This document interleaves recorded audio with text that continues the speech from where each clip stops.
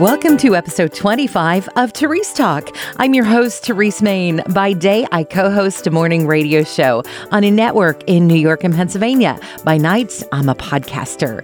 If you're a woman like me who loves Jesus and just wants to serve her family and community a little better, you're in the right place. Would you take a moment right now and subscribe so you don't miss a single episode?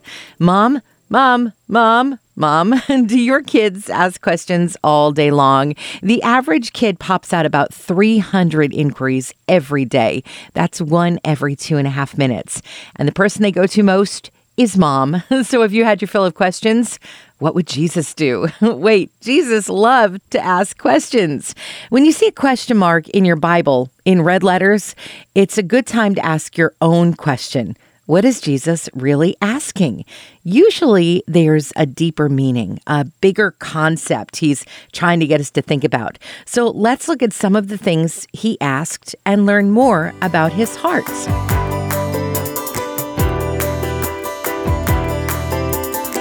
Who do you say that I am? In Matthew 15, Jesus has been grilled by the Pharisees and the Sadducees. He takes some time with his disciples and he asks them, who do people say that the Son of Man is? And they said, some say John the Baptist, others say Elijah, and others Jeremiah or one of the prophets. He said to them, but who do you say that I am? Now, this question isn't just for the disciples. It's for all of us. Jesus is saying, what do you believe about me? And we each have to answer that for ourselves. Do you believe that Jesus was sinless? Do you believe that he died for you? Do you believe he rose again? Do you believe he's coming back? If you said yes, one more question. What have you done about it? Back to Matthew. Simon Peter replies, you are the Christ, the Son of the living God. And Jesus answered him, blessed are you, Simon, for flesh and blood has not revealed this to you, but my Father who is in heaven.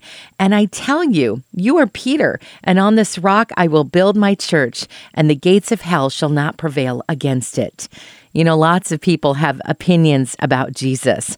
They say he was a good man or a good teacher or a prophet, but your belief about Jesus is fundamental to your faith. It's everything. And when you really believe that Jesus is your Savior, you're going to want to start to live in a way that is life-changing.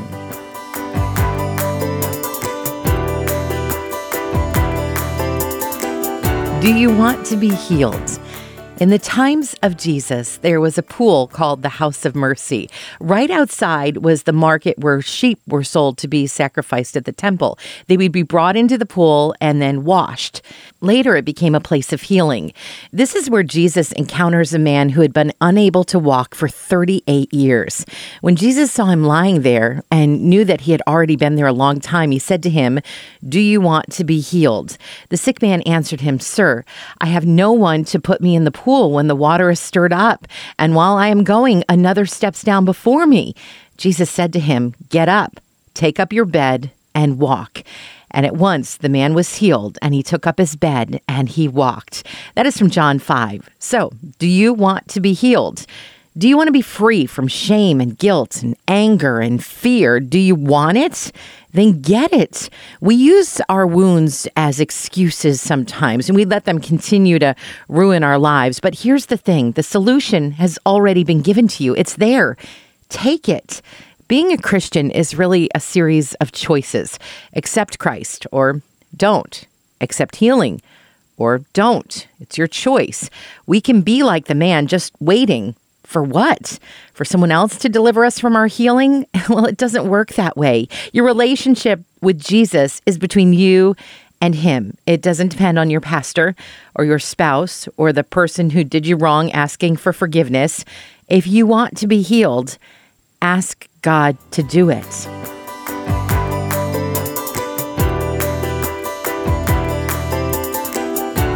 Why did you doubt?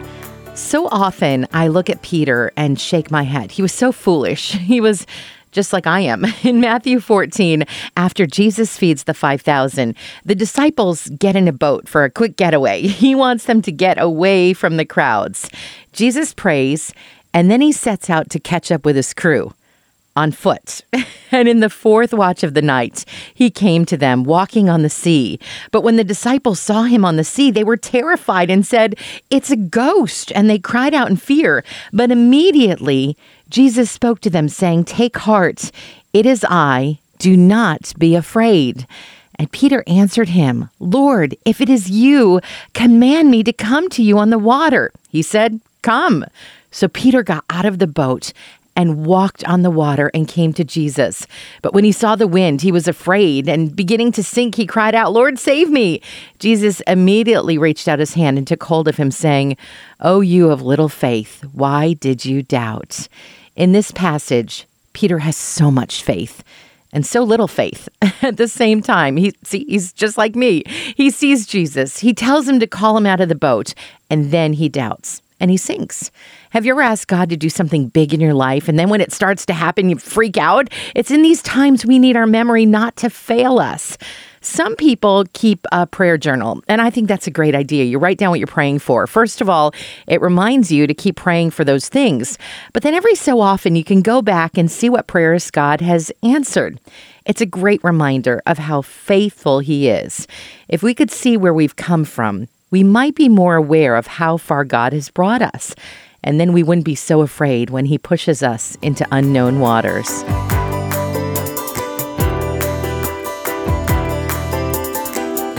What does the Bible say? When Jesus walked on the earth, he encountered a lot of smart people. It's amazing to me, in the times of Jesus, no one had their own Bible, but a lot of people knew what it said, and that's pretty amazing. In Luke 10, Jesus is teaching, and behold, a lawyer stood up to put him to the test, saying, "Teacher, what shall I do to inherit eternal life?" He said to him, "What is written in the law? How do you read it?" He's basically saying, what does the Bible say? And this is what the man says. "You shall love the Lord your God with all your heart and with all your soul and with all your strength and with all your mind, and your neighbor as yourself." And he said to him, "You have answered correctly. Do this and you will live." See, we have such a great guide for life right at our fingertips, but how often do we turn to the internet or friends or our own gut or a TED Talk before we turn to God's Word? The man who asked Jesus this question was a lawyer. That meant he was an expert in God's Word, in the law. He still didn't know it all. So when you're faced with a hard situation and you don't know what to do, ask the question Jesus asked. What does the Bible say? Search online for scriptures that apply to your situation. Then look them up, underline them, write them down, post them where you can see them. There are apps, too, where you can put in a word and it'll search for scripture with that word in it. In this day and age, we really don't have a big excuse for not using God's Word in our life. I mean, we all have it, right? By the way, right after this lawyer correctly answers, he asks Jesus a question. And who is my neighbor? Jesus replies with the parable of the Good Samaritan. So it's okay to ask God questions, but then be sure to seek the answers. So often on this podcast, I refer to 2 Timothy 3:16. All scripture is breathed out by God and profitable for teaching, for reproof, for correction, and for training in righteousness. And in digging into God's Word, sometimes we have more questions. That's okay. Jesus shows us that questions are a great way to find out more about God's heart. Ask, seek, find. God never holds back. If you've enjoyed this episode of Therese Talk, be sure to subscribe and look for the next episode on Tuesday morning. If you really loved it, consider making a financial gift to Family Life, the ministry this podcast is a part of. Just go to familylife.org and find out more about what we do. Did you know Family Life offers a variety of podcasts? Get up to date with Family Life news or enjoy some family time with Family Life Kids. There's The Sunny Side, filled with real-life stories of God's goodness. And If That Makes Sense, a Family Life original podcast where they talk about what life is really like for a Christian in your 20s. They're all free and on demand at familylife.org/podcast.